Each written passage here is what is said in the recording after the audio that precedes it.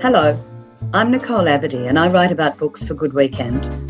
Welcome to the Books podcast, in which I interview the best writers from Australia and overseas about their latest books.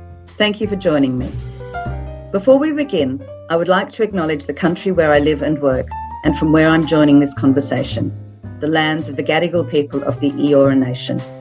I pay my respects to their elders past and present, to the elders of all communities and cultures across Australia, and to leaders of the future. You can listen to this podcast, all of the episodes, at nicoleaberdeen.com.au or subscribe wherever you get your podcasts. Today I'm delighted to welcome Professor Jenny Hocking to Books to discuss her book, The Palace Letters, subtitled The Queen, the Governor-General and the Plot to Dismiss Gough Whitlam, which was published in 2020 by Scribe. Jenny is Emeritus Professor at Monash University and a Distinguished Whitlam Fellow at the Whitlam Institute of Western Sydney. She has written 8 books, including a number of political biographies, for example, on Lionel Murphy and Frank Hardy. In 2008 and 2012, she published a highly acclaimed 2-part biography of Gough Whitlam. In 2015, following 10 years of research, Jenny published a seminal account of the dismissal of the Whitlam government, The Dismissal Dossier, Everything You Were Never Meant to Know About November 1975. She updated that in 2016 and again in 2017. In 2016, Jenny commenced what can only be described as David and Goliath proceedings in the Federal Court of Australia against National Archives, seeking access to the Palace Letters, the correspondence between the then Governor-General Sir John Kerr and Buckingham Palace during his tenure as Governor-General from 1974 to 1977. I think it's fair to say National Archives fought tooth and nail to resist producing those documents, and we're going to hear more about that today. Jenny, welcome to Books. Thanks very much for having me, Nicole. Jenny, I've given a hint of it. Perhaps you could start by explaining to our listeners, what are the Palace Letters and when and how did you first become aware of their existence?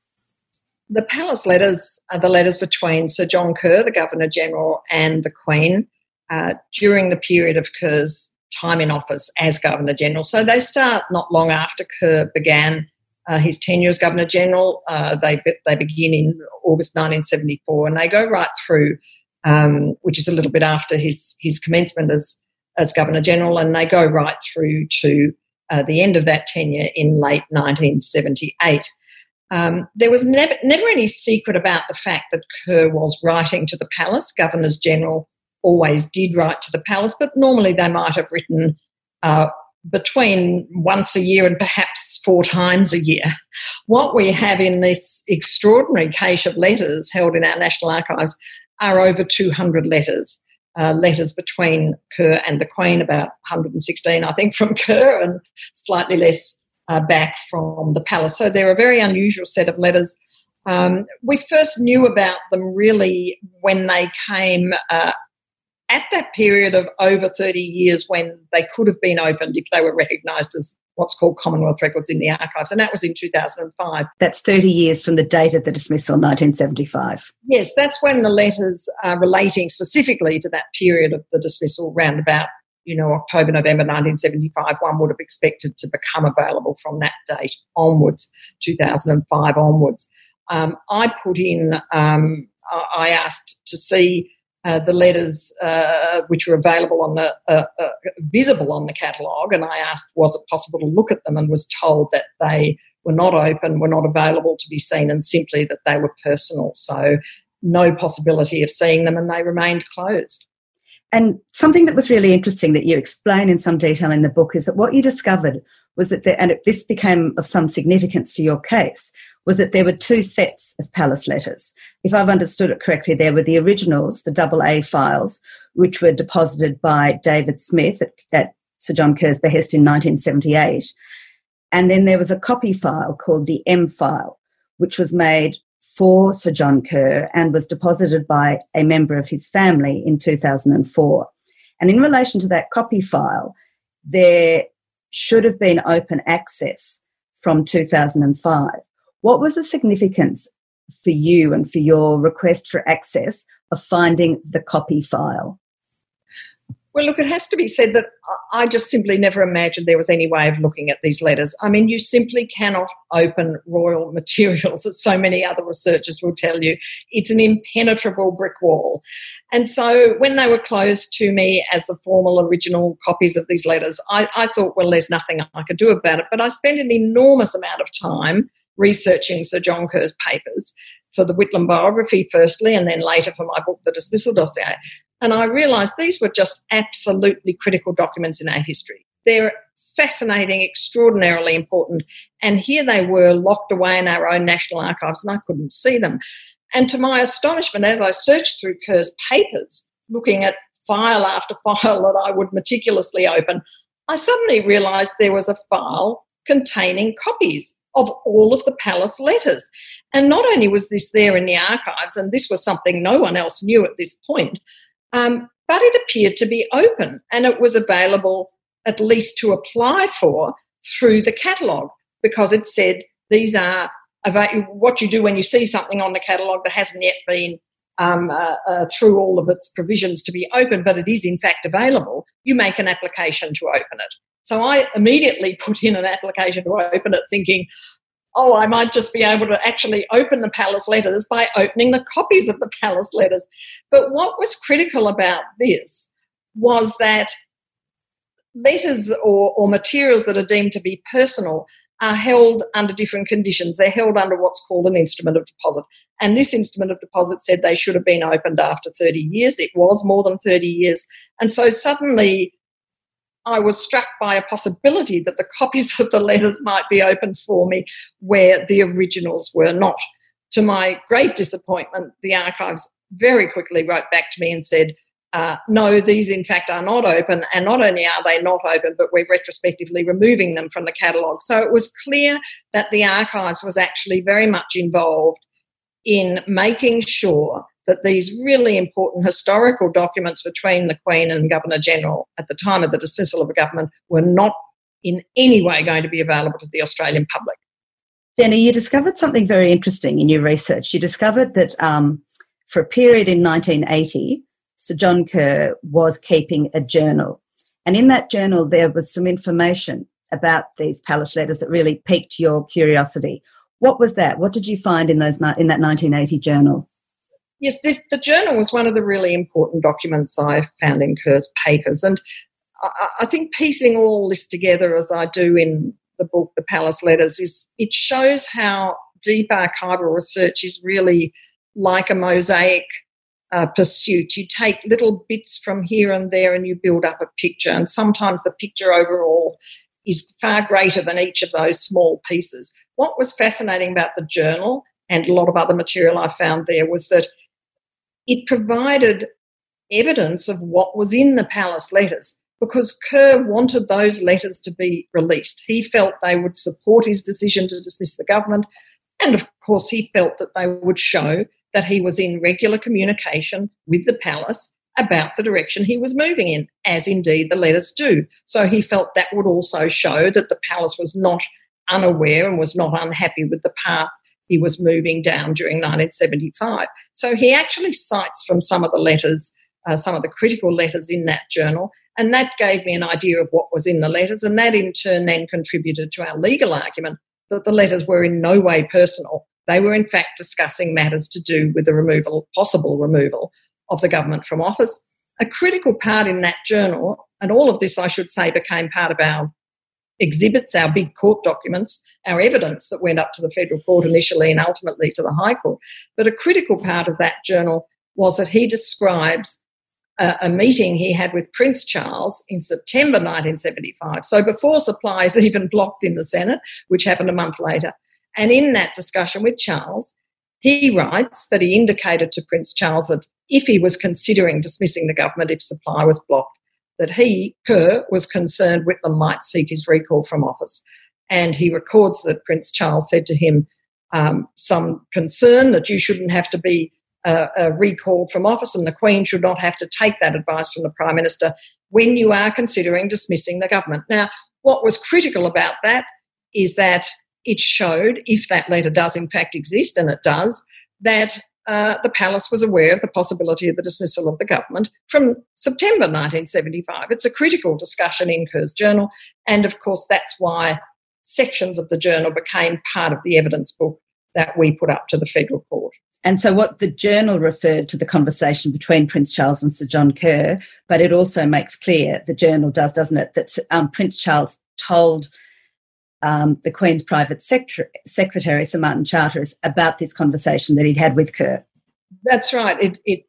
Kerr records in his journal that this came from Prince Charles straight back to the Queen's private secretary, Sir Martin Charteris, and that Sir Martin Charteris in turn, on behalf of the Queen, wrote back to Kerr about that conversation and about what the Queen would do if advised by Whitlam, as he never was, but if he was ever advised by Whitlam to recall the Governor-General, if Whitlam had uncovered that Kerr was in fact considering in secret and without warning removing the government from office. So it was a critical description in the journal. It was one that showed both the non-personal nature of the letters, and we have to remember that the archives refused access on the basis that the letters were personal and therefore did not come under the Archives Act. We put together a very strong, we always thought, case, largely based on material I'd found in Kerr's archives. So it was a very unusual a situation of seeing my archival work in a lot of areas, a lot of letters I'd found, the journal from Kerr. I found extracts from some of the palace letters that I identified as extracts from some of the palace letters, about 7 of them.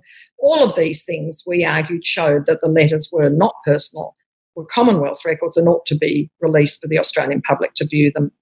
Just before we get to the federal court proceedings, I just want to take you through what happened before you got to that stage. So in July of 2011, you requested that National Archives give you access to the copy file of the letters, not the originals, the copy. And what was the response from Archives?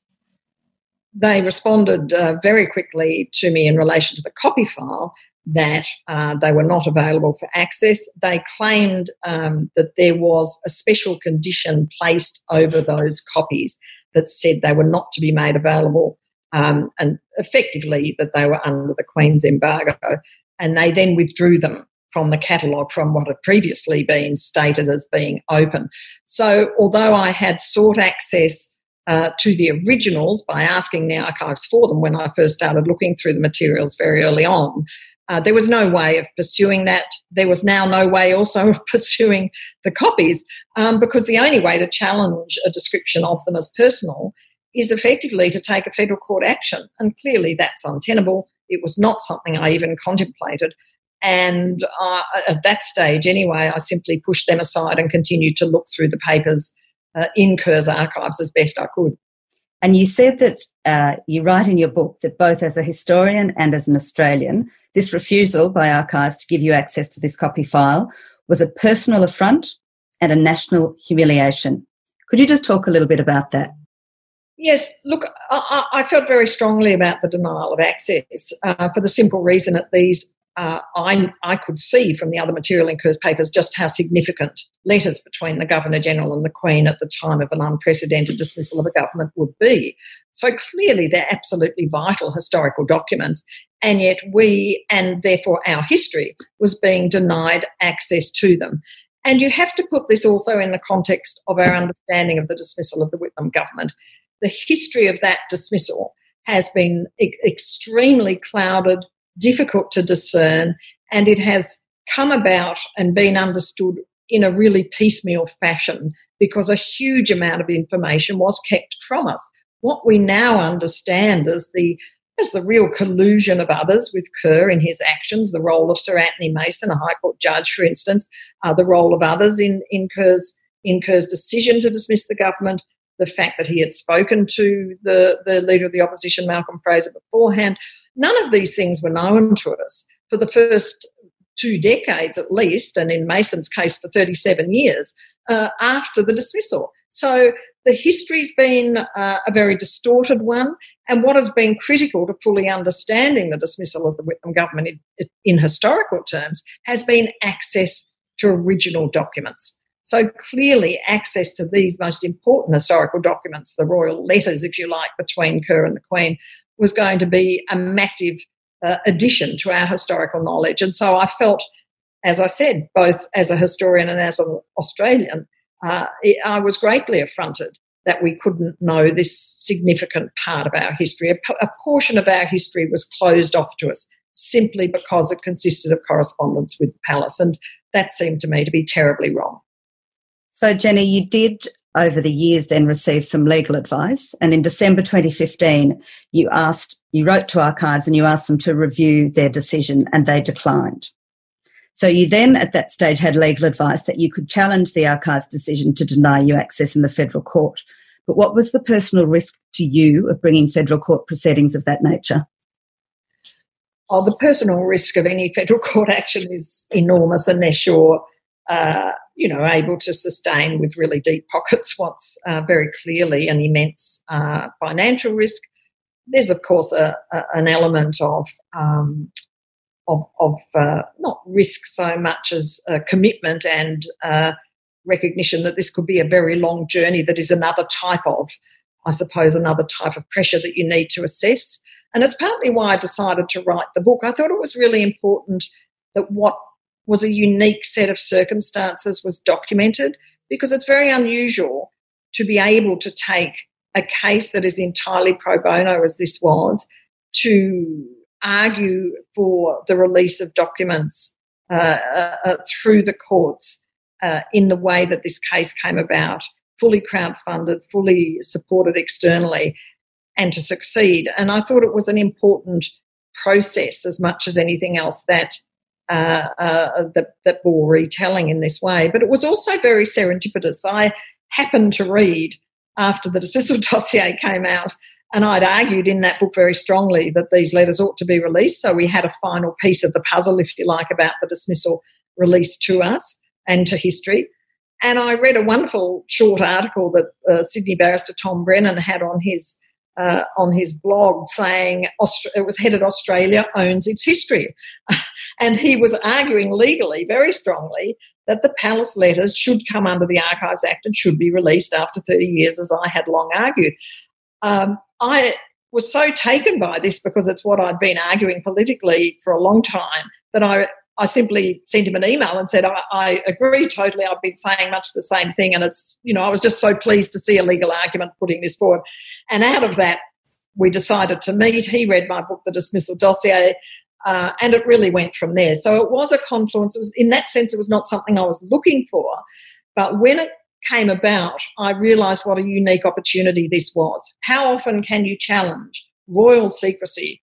It's next to impossible, for the simple reason that you cannot get the documents because they're secret. So there's a circularity. You can never hope to gain the evidence to show that they should not be secret, because they actually are in the domain of public interest matters, because you can't get any of the materials that you're looking for and you don't really know what you're looking for.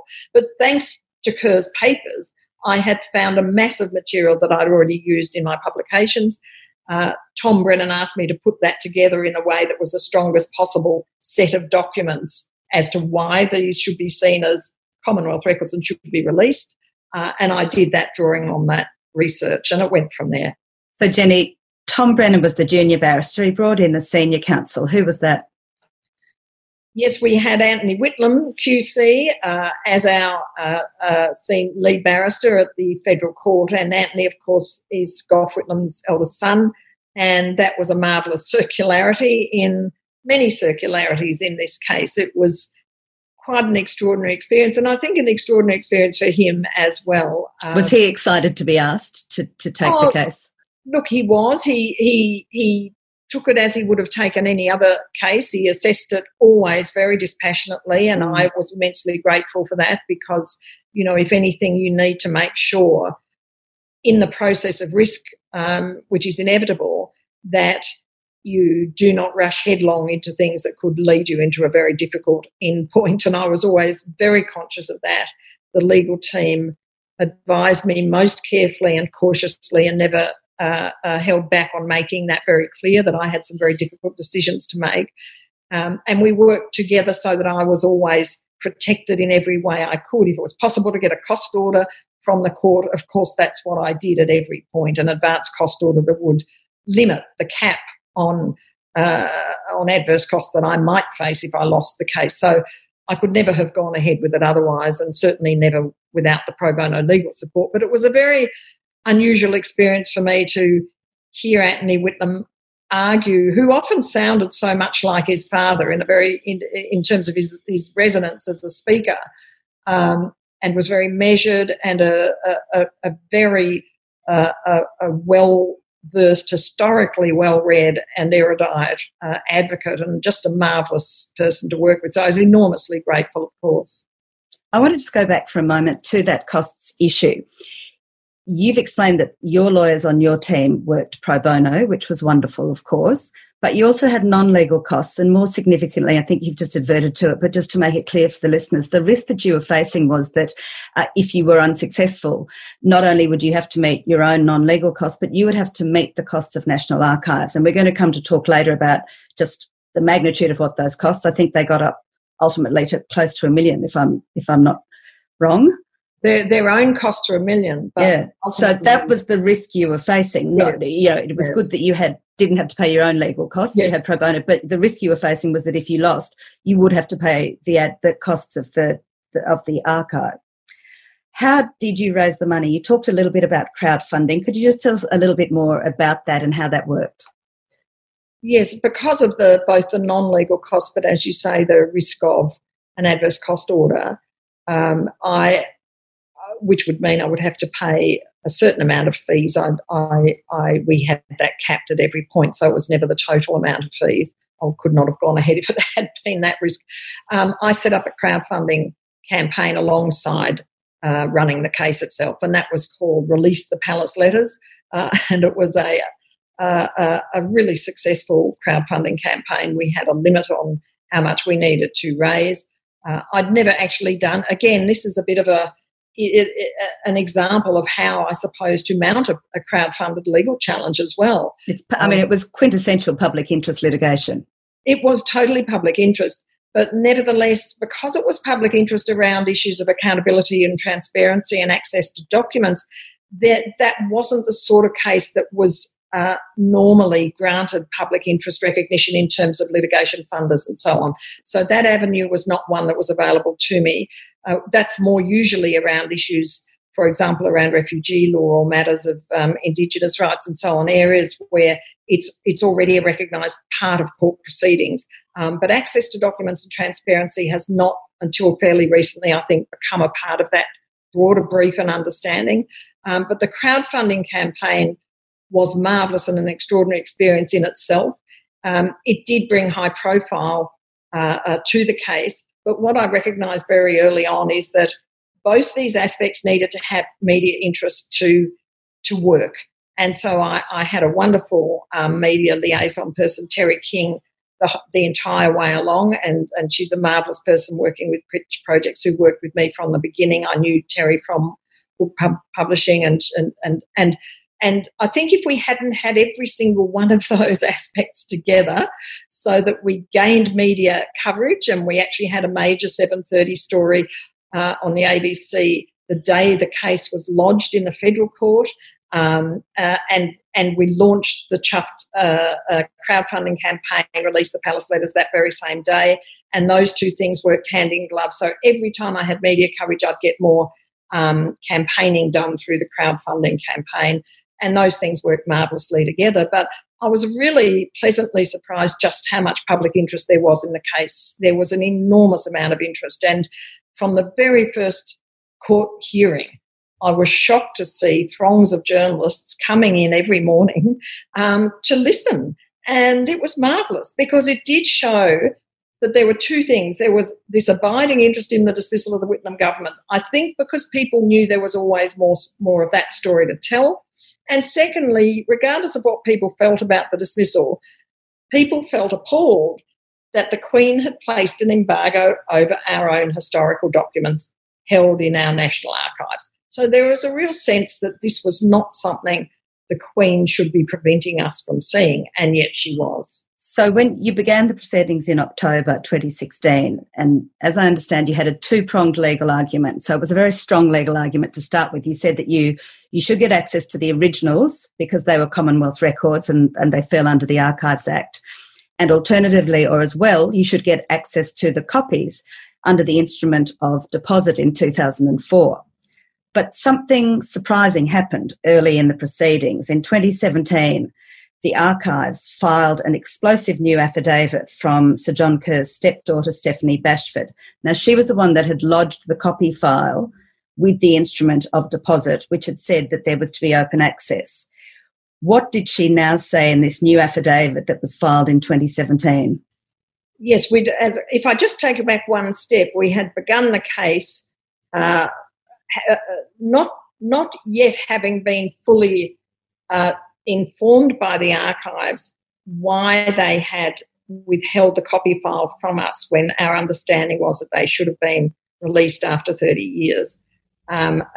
Very soon after the case began, they released that instrument of deposit, and it showed very clearly that, in fact, that there was no exception to that 30-year opening for the copy file, that what I had been previously told, that the letters came under a special condition under that instrument of deposit, in fact, was not correct. We asked for and had released to us a copy of that instrument of deposit, and it showed very clearly that there was no such exemption for the letters in the copy files of the letters. So it's rather complicated, but the copy file we knew by the time we began the court case now simply had to be released to us. They should have been released to me in 2011 when I first asked for them. They should have been released to me in 2015. We were not shown the actual instrument of deposit until we began legal proceedings. And once we did, we realised why they'd refused to release the instrument of deposit to me previously, because it showed that the copies of the palace letters should have been released to me in full. So as we entered the courtroom, as I say in the book, Tom Brennan turned to me and said, well, you've just won this case because, the copy file now is going to have to be released. To our absolute shock, within a couple of weeks of that, we received an affidavit from David Fricker, the Director General of the National Archives of Australia, and within that it contained new instrument of deposit, newly minted only days earlier from Sir John Kerr's second wife's daughter, Stephanie Bashford, and countersigned by somebody within the National Archives, which gave a new instrument of deposit, which now locked up the copies of the palace letters on the same terms as the letters themselves. And there was nothing you could do about that, was there? That she was in as the depositor. Once you discovered she was the original depositor in 2004, she had a right, if she wanted to change the terms of the deposit, and she did that. And that really then stymied your case in relation to the copies, and it meant that you had to run the whole of your case on the originals. Absolutely. Look, it knocked out that single decision, and I must admit as a non-lawyer I was absolutely shocked that this could be done, that a change to a critical document could be made while the case was already, as they say, on foot. The case was in train. We were before the court already. Critical to that case was the instrument of deposit over the copy file and indeed the instrument of deposit over the originals. Both had different terms, and yet one of those documents was changed while we were in the middle of the federal court hearing. I was shocked that could even be done. You weren't the only one that was shocked. Your legal counsel was shocked as well. Henry Whitlam was absolutely shocked. They all were. However, as you say, since that Stephanie Bashford was the depositor of the personal files, that was allowed to stand, that she'd made this change. And it was a very poor thing for the National Archives to be involved in. And, of course, it in one swoop, it meant that half our case, the case surrounding the copy file, was knocked out. We could no longer pursue it. Those documents had now been closed, not only to me, but to all Australians and to our history, by that simple change made to the instrument deposit while the court case was on. So we had a very, very difficult decision, given that the chances of success now had been slashed from an almost certain victory as we were facing initially to now a much more difficult argument revolving around the original letters between Kerr and the Queen, and only the original letters. So we were reduced to arguing solely that these were not personal, as the archives claim, but that they were what's called Commonwealth records or official letters between the two people at the apex of the constitutional monarchy, the Queen and the Governor-General, her representative. And we argued very strongly, obviously, that they were Commonwealth records, official documents. And that the critical sort of component of that argument that they were Commonwealth records was that they were the property of the Commonwealth. And the Archives' response was, no, they're not. These are personal records. So that was the critical fight between you. That was what it was reduced to. There's something I want to ask you about that I think you've touched on before, but I'd like you just to explain it to us. Could you just tell us a little bit, Jenny, about what was the Convention of Royal Secrecy and what role did that play? The Convention of Royal Secrecy was absolutely fundamental to the Archives' claim, and indeed Buckingham Palace's claim and Government House claim, that the letters had to remain secret. And I must admit, until the case began, I was unaware just how pervasive this claim, and it is only a claim, this purported convention, which at various points was called by the National Archives legal team a constitutional convention, which I think elevates it far too high for what it actually is. It's a veil of secrecy over anything involving the monarchy unless the monarchy itself decides otherwise.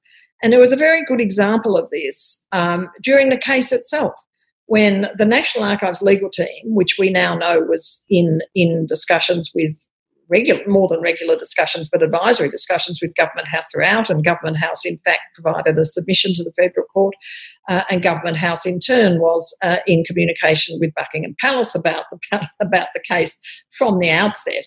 And so we also had letters from Buckingham Palace very strongly saying that these letters must remain secret and pointing to this Convention of Royal Secrecy, which they say protects the dignity of the monarch and the monarchy itself. Throughout not just Australia, but all of the 15 Commonwealth nations to which this applies. So, quite suddenly I found my little case trying to get access to letters in our own archives was seen by Buckingham Palace as undermining the institution of the monarchy itself. Very, very strong terms being put. And yet this is something that has always been applied to all of the monarch's correspondence with governors or governors-general or prime ministers throughout the Commonwealth nations and, of course, in England itself. Has anyone ever challenged it before? Not in this way. It's been impossible to challenge that notion of royal secrecy, certainly over letters between a Governor-General and the palace, because, as I said previously, it's very difficult to find the evidence that you need in order to make the claim that the supposed requirement of royal secrecy is not appropriate at this time. And that's because you weren't able to see the letters. Of course, ordinarily, it's a catch-22. You can't see the material you're seeking, therefore it's very difficult to make an argument that it ought not to be kept secret. In this case, I had found so much material referring to the palace letters and identifying some of the palace letters and quoting from some of the palace letters in Kerr's own archives. It was possible to build a very strong picture about the letters as official documents, Commonwealth records, not personal letters, from Kerr's own material. And that ultimately succeeded at the High Court. So I just want to say how very important that High Court decision is for the broader question of royal secrecy, which was presumed. Could we come back to that? Certainly. So in the first proceedings, which I heard before Justice John Griffiths in the Federal Court, the decision, he hands down his decision in March 2018 and you lose. How did you feel? That was a shattering experience to lose at the Federal Court. I was not surprised, I must say. I had grave misgivings about our chances from several things that I detail in the book that disturbed me about the way in which the case progressed. So you then had the decision to make as to whether or not to appeal to the full Federal Court. You brought onto your team Brett Walker of senior counsel and you decided, again, he was acting pro bono, and you decided you would proceed, you'd appeal to the full Federal Court and you lose again. Although this time you lose 2-1 with Justice Geoffrey Flick dissenting and strongly upholding your argument that these could not possibly be personal documents. They were clearly Commonwealth records. You then had to decide, having lost before the full Federal Court, the only legal avenue that remained to you was to seek special leave in the High Court. Was that a difficult decision to make, and what were the risks there? Every single one of these decisions was difficult. None of them was more or less difficult than the other. The only way I could look at this as something that ended up being a 4-year process through the courts that I never anticipated really was to take each step at a time. So every step I took the legal advice if I could protect myself in terms of the financial risk. So if I could have what was called a cost cap at any one of those stages, that was the only way I could continue. Just explain to us what that means, Jenny. A cost cap is an agreement either with the archives itself or through the court. At the full federal court on appeal, I was able to apply to the court to cap my prospective adverse costs if I lost at $30,000. You weren't nor aren't the first member of your family to be involved in a piece of historical High Court litigation. Could you just tell us about your mother, Barbara Hocking? Yes, my mother, Barbara Hocking, was the first barrister briefed in the Mabo case.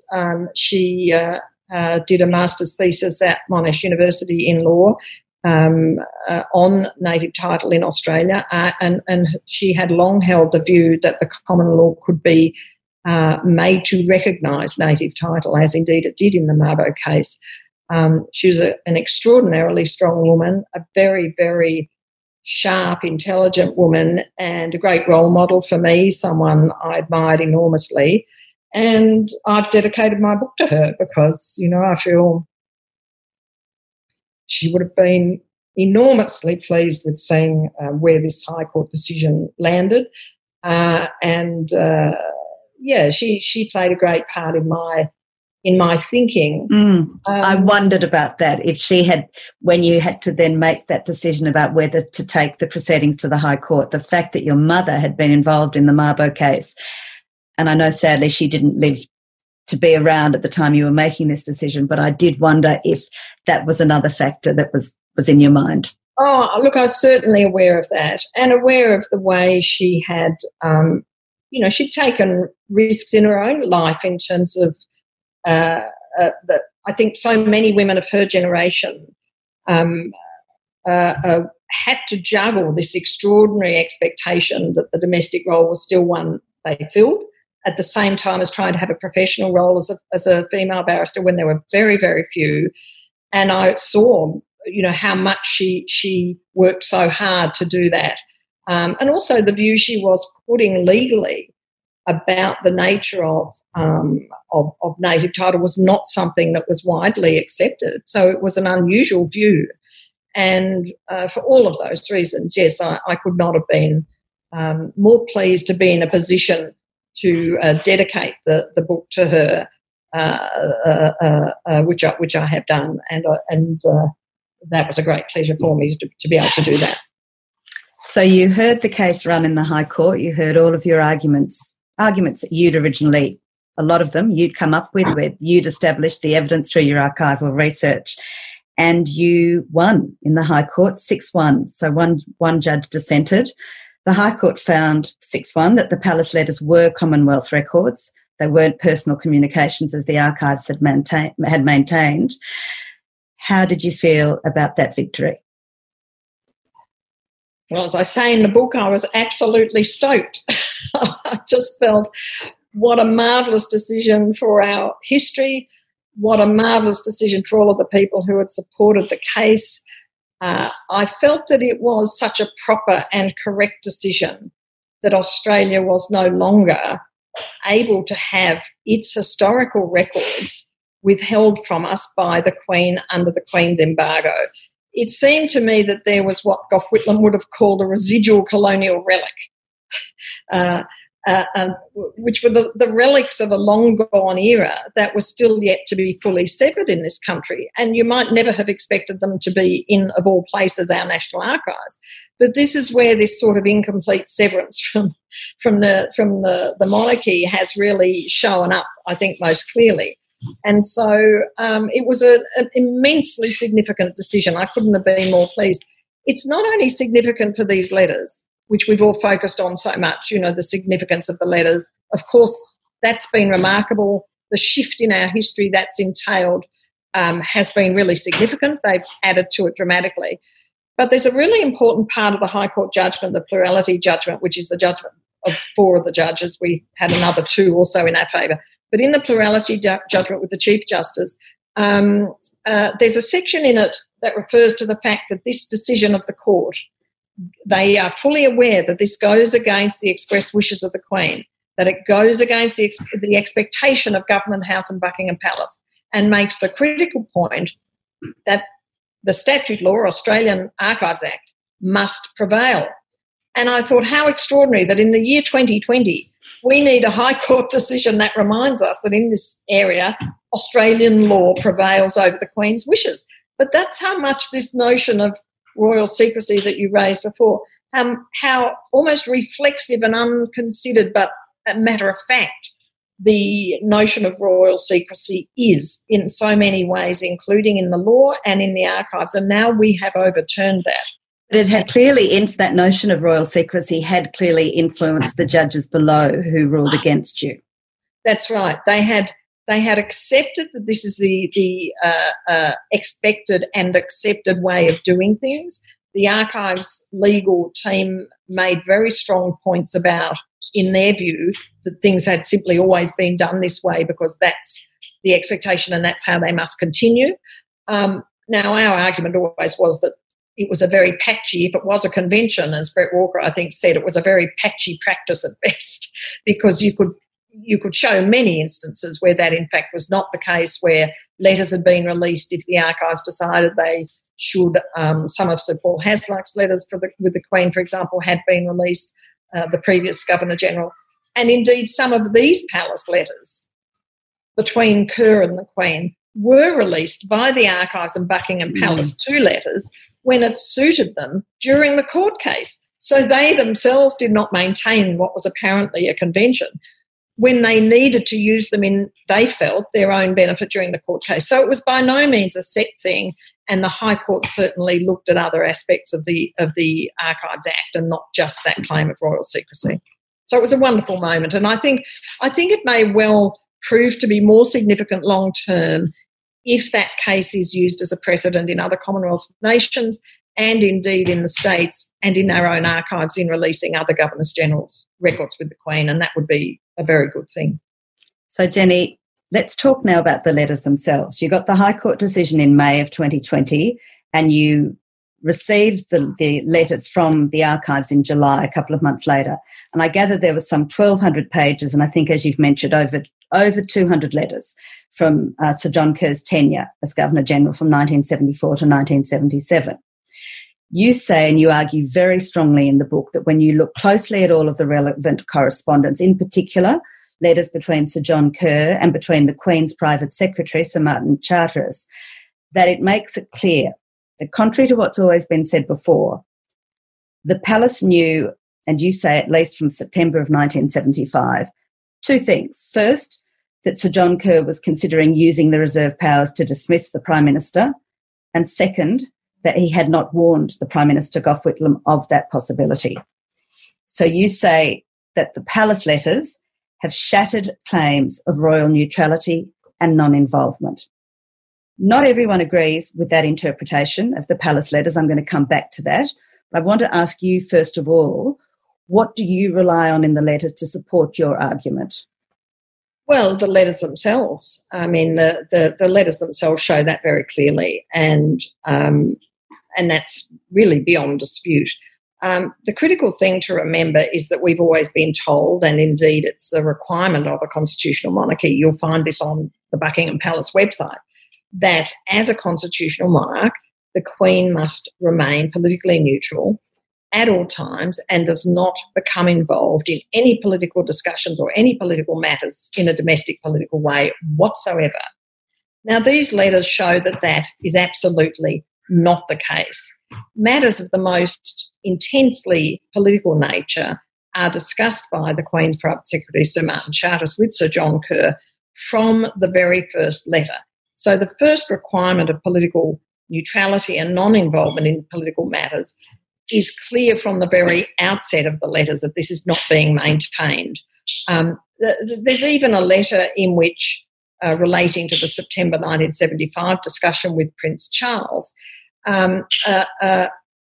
Charteris actually gives the Queen's view, political view, of the possibility of Kerr's recall as Governor-General, that is, if Whitlam, as Prime Minister, did what is only a prime ministerial decision to make, and has been since the the Imperial Conferences of 1926 and 1930, and that is to make a decision about the recall or otherwise of a Governor-General. And if Whitlam decided to recall Kerr, Sir Martin Charteris writes to Kerr and says, if Whitlam decided to recall you, the Queen would take most unkindly to it, but in the end, as a constitutional monarch, she would have to take the advice of her Prime Minister. Now, that is making a political comment on a decision of the Prime Minister of the day, Gough Whitlam, over a matter that they should not have been discussing in the first place.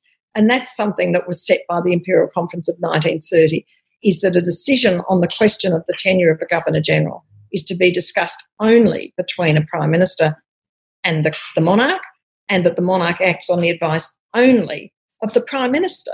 So for them to even be discussing Kerr's possible tenure or questions about his tenure with Kerr himself is already improper, much less for them to pass a view on the possibility of Whitlam exercising what is entirely his prime ministerial right to advise the palace on that very question. So these are really troubling letters that show the palace involved in matters they should not have been involved in.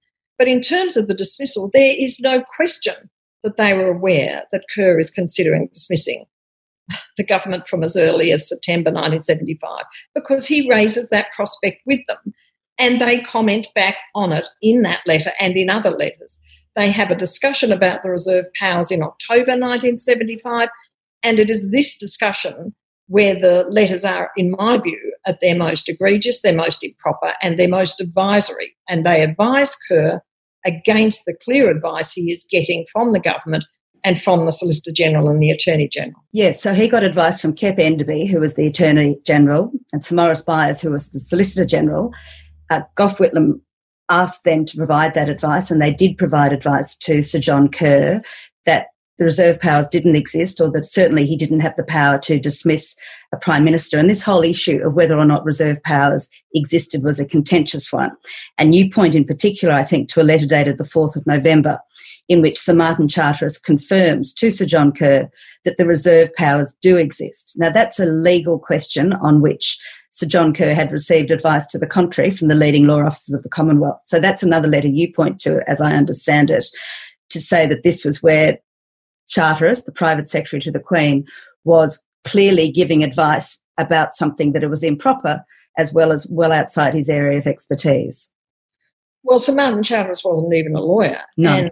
And apart from the fact that as the Queen's private secretary, as the monarch must remain politically neutral at all times, these were simply matters they should never have been discussing. I mean, this is the appalling nature of these letters. Those who want to say there's nothing in the letters are simply avoiding the letters and the nature of the letters that show otherwise. And there's critical exchanges during October and November in particular. Kerr lets Charteris know that he is waiting to receive the formal advice of the Solicitor General and the Attorney General, the first and second law officers in the country, and that advice is being given to him following a request from the Prime Minister. Now, Charteris is aware of that. Kerr indicates to Charteris that he fully expects that the Crown law officers will say to him that either the reserve powers do not exist, or if they do exist, they are not applicable at this point, which is precisely what they do advise. Kerr later tried to say, well, this is only draft advice. It's sort of as if it didn't really count, because it was still waiting for Byers to re-sign it after Kep Enderby had handed it to Kerr and had made some minor corrections to it, not to any matter of substance. And as Kep Enderby said in an interview after the dismissal, he said, the Governor-General had our clear advice. The advice was that the reserve powers were not applicable at that time. And in fact, Kep Enderby himself argued very strongly to Kerr that the reserve powers do not exist. And that was the formal advice of the Attorney General on the 6th of November. So Charteris is already aware that that's what Kerr is expecting 10 days earlier when he first writes to him about that advice. And Charteris nevertheless writes to Kerr and gives his own strong comment and says the reserve powers do exist, that you have the power is known. And so I asked the question, to whom was it known? It was not known to the Prime Minister, Gough Whitlam, who believed that the reserve powers were no longer relevant in that situation. It was not known to the Attorney General and the Solicitor General, who advised that it was not relevant in that situation. The only people Charteris is actually referring to there is the palace. The palace was of the view that they existed and that Kerr could use them. And so this is a critical letter. It is impossible to say, knowing these letters, that the palace was not involved in Kerr's decision. Of course it was, because Kerr had all of these discussions in order to make a decision about whether to exercise the reserve powers or not. To continue to claim that the palace played no role is simply to misunderstand the nature of that role. The nature of the role was in contributing to Kerr's decision to dismiss the government. Kerr himself, elsewhere in his papers, has a list of matters under the heading of notes on dismissal. And in that list, at point number 5, is what he writes as Charteris's advice to me on dismissal.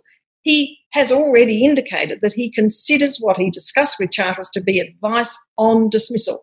That much is clear. It's beyond any question. I mean, others might want to make different arguments about the palace letters, but it is impossible to say that they did not play a role in Kerr's decision. I have to ask you one final question, Jenny. You and a number of other commentators have argued that as a result of the release of the palace letters, Australia's case for becoming a republic is now even stronger than it was before. So what I wondered was, has the release of the letters, I know it only happened in July of this year, has it stimulated more debate about Australia becoming a republic, and do you think that it will? I should say up front that I'm a member of the Australian Republic movement. I'm on the National Committee and I'm also on the Executive. And certainly the release of the letters and the surrounding discussion has played a very big part in what's been a real surge in membership this year. I can say that because on a year when we were anticipating, because of COVID and lockdown and so on, that we would struggle with membership, in fact, it's gone up nearly 20% this year. And I can tell you from the reception to the book, and I've had many, many people, the most marvellous reception to the book, just randomly writing to me, and I'm always so grateful. But many of them say, look, before I felt that in terms of a republic there was, the old sort of view, if it ain't broke, don't fix it. I now think there is something wrong that needs fixing, and your book has helped me see why. So to some extent that was an unanticipated outcome of the book. But what I have been really pleased with has been the sense that the book has played almost as a political thriller to people. That's been a comment back. That's how it reads. That's how it reads. Look, I really, really enjoy hearing that because I worked hard at making that sense of drama come through. It was unusual for me to write in the first person, and that was the way I got my voice, was to put it as a thriller, that it was going through the courtroom but also through a political process and understanding. But out of that for people comes a sense that, look, we can't have a situation where the Queen can have this sort of control over our history, over our documents, because of a lingering notion of royal secrecy. And, one of the things that's really interesting to me, and I think a little bit concerning and disturbing, is that the palace did not issue a statement on the day of the High Court decision or soon after the High Court decision. However, when the letters were released, they again restated what they've been saying for 45 years, that, this shows that we had nothing to do with anything. Our discussions with Kerr were really, presumably, just about how are the corgis and how are your race horses, when we know they're vastly different. But they also said that they continue to believe that correspondence between the monarch and the Governor-General were private and personal. Now, our High Court has just found otherwise in a landmark decision, a 6-1 landmark decision. And not only does the palace not acknowledge that, they simply act as though that did not happen. And I think that should open everybody's eyes to the fact that their power continues, that their capacity to control through royal secrecy aspects of our records will continue, and that it's just one of the sort of residual notions of monarchy that we really need to sever and to stand on our own 2 feet and to have an Australian head of state. Jenny Hocking, thank you so much for speaking to me today on Books, Books, Books. Congratulations on your book. You and your mother have both played extremely important roles in 2 landmark High Court cases and 2 landmark, really, historical events for Australia. So congratulations and thank you for speaking to me today. Thank you very much for having me, Nicole, and thank you very much for also mentioning my mother and her role, because she's been a wonderful role model for me, and I really appreciate that. Thank you very much. Thank you for listening to Books, Books, Books. If you liked what you heard in this episode, please go to my website, nicoleabadie.com.au, to listen to all the episodes and find out more about the podcast. You can also find me, Nicole Abadie, on Facebook, Instagram and Twitter, and look for my reviews in Good Weekend. You can subscribe to Books, Books, Books at Apple Podcasts, Spotify, Google and all the usual places. Since it's a new podcast, it would be lovely if you could go to any of these platforms and give Books, Books, Books a rating or review. Thank you. I look forward to talking books with you again soon.